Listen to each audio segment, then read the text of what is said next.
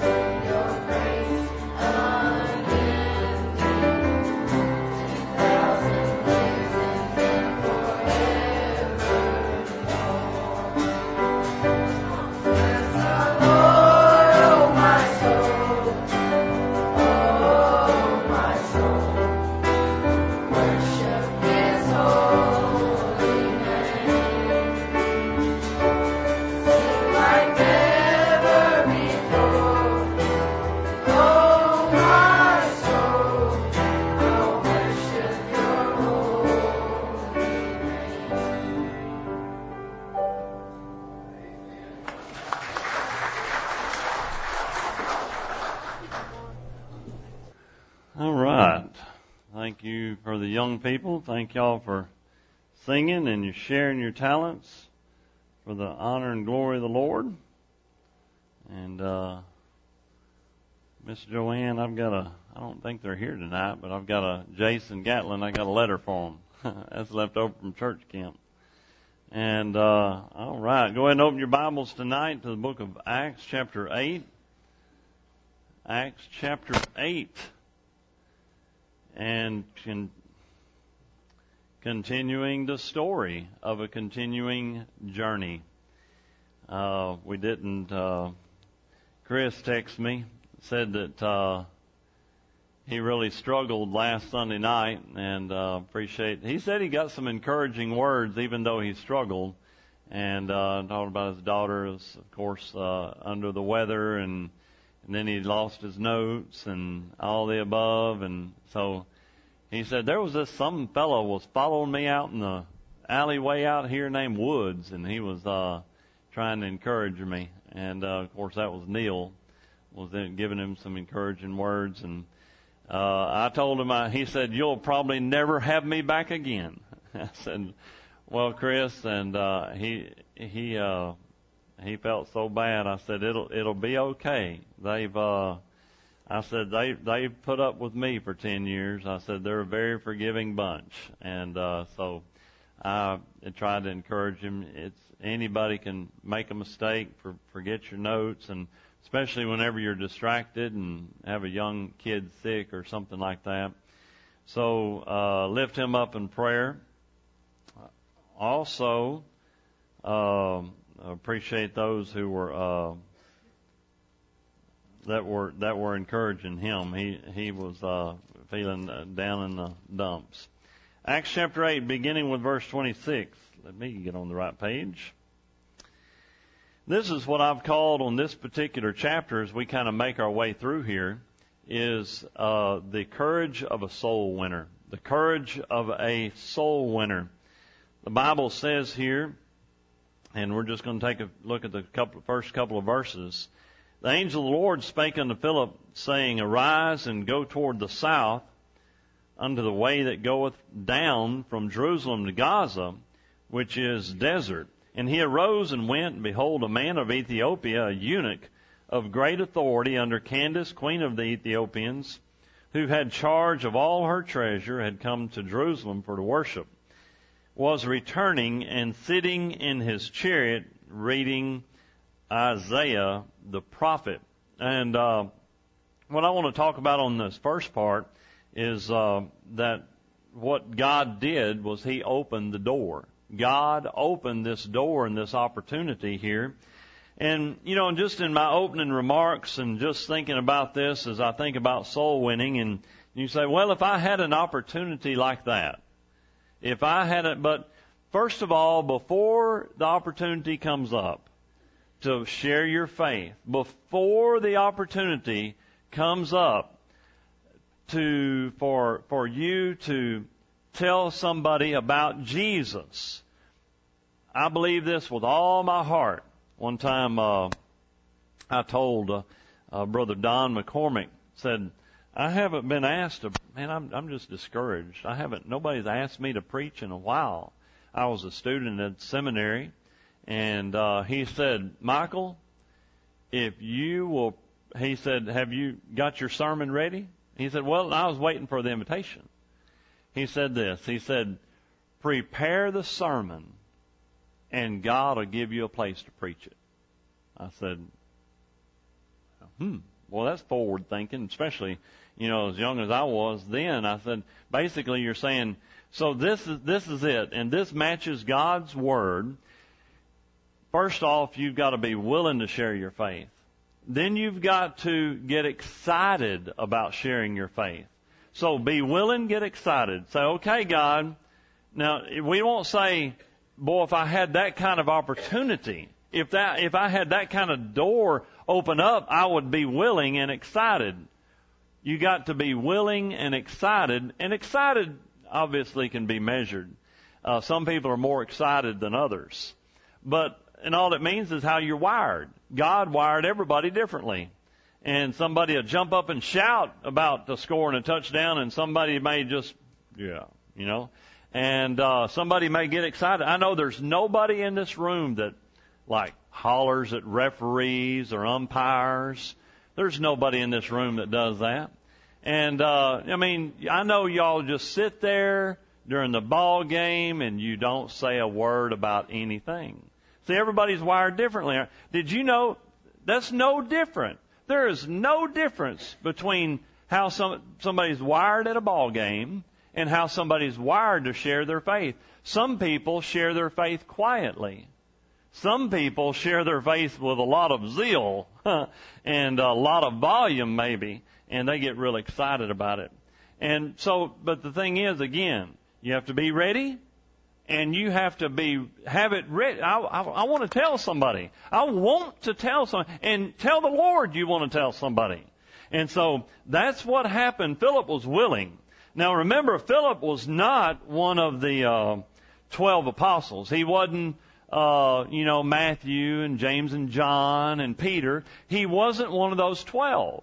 He was one of those 7 men selected by the church at Jerusalem back in Acts chapter 6.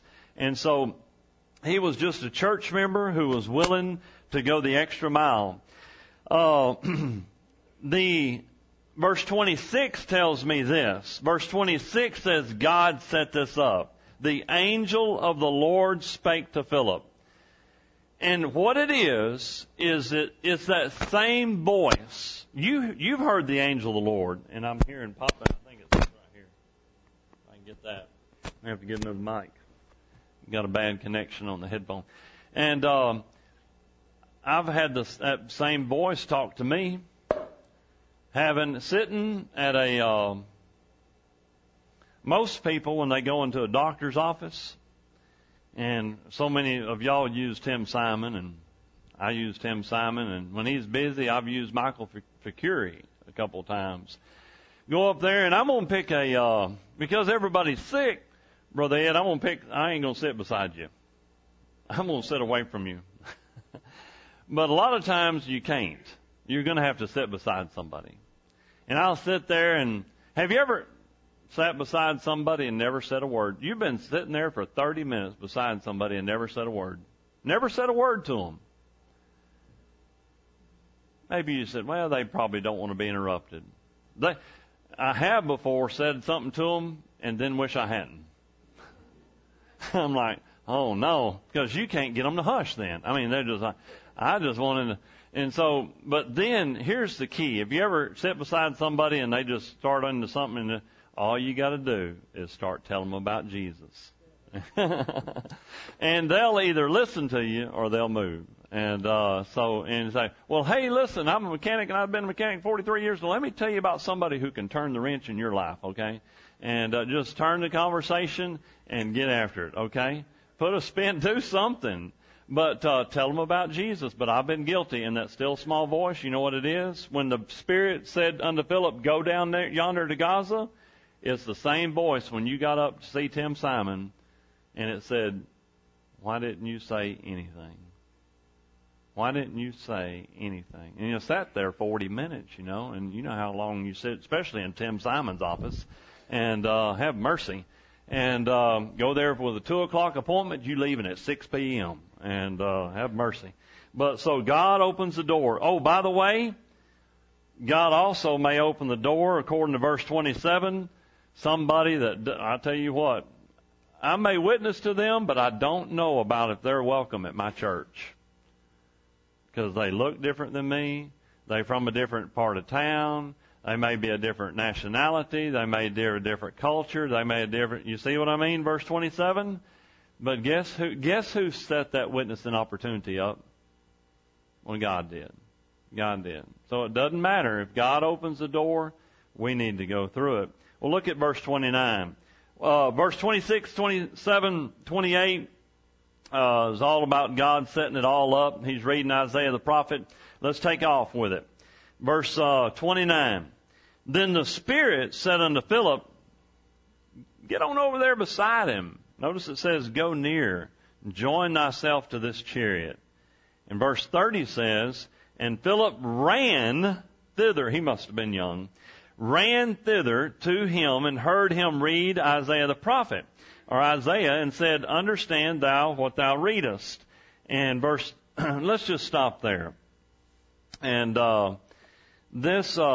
that little part there where the Spirit in verse 29 said, go near, that little part there is where we fail. Because the doctor's office is easy. If you won't say, kind of like somebody said this morning, they say, well, I may just say, man, the Lord's given us a good day today. Just brag on Jesus. Just brag on the Lord. You don't even have to share your faith. Just speak up for the Lord. But a lot of times, there's a book, and I think we have it in our church library. I can't remember, Miss Joanne. And the title, it's a soul-winning book by Bill Hybels. And the name of the book is this, which is the same thing as Go Near, so it's scriptural. The name of the book is Just Walk Across the Room. Just walk across the room. That's where a lot of us fail. It's kind of like if I'm sitting beside Brother Bobby on an airplane for 8 hours and we're headed, and I don't know him. Well, we're going to eventually probably talk, or we're just not going to speak, and that's just rude. Okay? Now, some people don't want to be spoken to. Guess what? If you speak to them and they don't want to be spoken to, you're off the hook. But a lot of us don't even try. A lot of us don't go near. That's what the scripture says right there. A lot of us don't just walk across the room, especially if I see them with a book in their hand, a Bible, something, they're reading something. Just find out about what they are. If they've got some interesting shirt on, comment about them. This week struck up an interesting conversation in an elevator. All I did was look down. This person had on an awesome set of shoes. I said, those are some cool shoes. Boom, a conversation started. It turned out that they were from a foreign country. I said, and I talked about how they got there. I talked about this. I talked about that. And then at the end, I said, listen, can I pray for you before I go? I stepped out. It wasn't even my floor. We were on the 25th floor. We were way up there. I got out on the 18th floor. I said, can I pray for you before you go? I said, well, they had already told me they were headed to a meeting. And I said, well, let me pray for you. And just said a quick prayer. I said, Lord, bless them on their journey, protect them, guide them. And if you don't know Jesus as your Savior, I pray that you'd come to know Him as Savior. I just nonchalantly put all that in there and just tried to leave. And I want to leave it to the Holy Spirit to do that. And so it's up to you. Just say something. Say anything. All right? So, and look at verse 30. Verse 30 is asking a question. Notice he said in verse 30, understandest thou what thou readest? Sometimes the Word of God can already be present. And we've talked about this before in witnessing. Don't try to win anybody to Jesus. That's the Holy Spirit's job. Don't try to win anybody. Just be the person that plants, sows, waters. But you may be there for the reaping process. All right, let's take off verse 31. Okay? And this is what I call the Word of God convicting. Verse 31, he said, how can I except some man should guide me? And he desired Philip that he would come up and sit with him. The place of the scripture which he read was this. He was led as a sheep to the slaughter. Of course, this is all in reference to Jesus. And like a lamb dumb before his shearer, so opened he not his mouth. In his humiliation his judgment was taken away. And who shall declare his generation? For his life is taken from the earth. And the eunuch answered Philip and said, I pray thee, and they're sitting there, the Bible says, because he joined him in the chariot. And notice it says at the end, verse 31, they're sitting on the edge of the chariot, okay, or whatever part of it. And then notice this. Is this speaking about Jesus or some other man? I read that verse with conviction because I've had doors of opportunity open to me and I've never said his name. Never mentioned Jesus. There's been time and time that God has given me an opportunity and I failed Jesus. I failed my Savior. And, or didn't follow through. And I would say a prayer, but I wouldn't mention salvation. I'd say something, but I wouldn't really tell about how I got saved. I would fall short. And I see that there, and right there is where I've stopped. When that fellow asked the question, is this talking about the prophet or some other man? But we know what Philip didn't fall short. The Bible says in this very next verse, he said, he opened his mouth and he preached Jesus unto him. All right, verse 35, opened his mouth and he preached Jesus. That's really awesome. He took the scriptures from the Old Testament to the present day. At some point in time, they I never thought about it. It says they went on their way. In other words, they went to moving. I was watching the other day that AD Bible series, if any of you record that. And of course, I watched that particular show, and it had the chariot broke down, the wheel had fell off. Okay, I guess they forgot to grease the bearing or something. But the Bible does have it right there, and the show had that right. They were sitting when they first started. They got on their way later. They got on their way, and they apparently somewhere along the way, this fella got saved, because he gets saved here. And if you have a different version of the Bible other than a King James or a New King James, you will not have verse 37 in your Bible, or it will be highlighted, bracketed, in italics, because that whole verse is not in their Greek text. And I say that their, meaning the text underlying all modern versions, are missing a lot of scriptures. And so you need to be aware. Most of them will put it in there in like a bracket or something. The King James and the New King James are based upon the better manuscripts. And that is, it's called the received text, but that's another message, another sermon. By the way, verse 37 is, as far as I know, the only place in the entire Bible that is the prerequisite before I can baptize somebody. What is the prerequisite? What's required before I can baptize somebody? It's the only verse. And what does it say? I need to be baptized in verse 36. Why can I be baptized? And that's kind of where there's two places that we talk about a vote for baptism. And this one here is asking for, can I? Is it okay? Is it approved?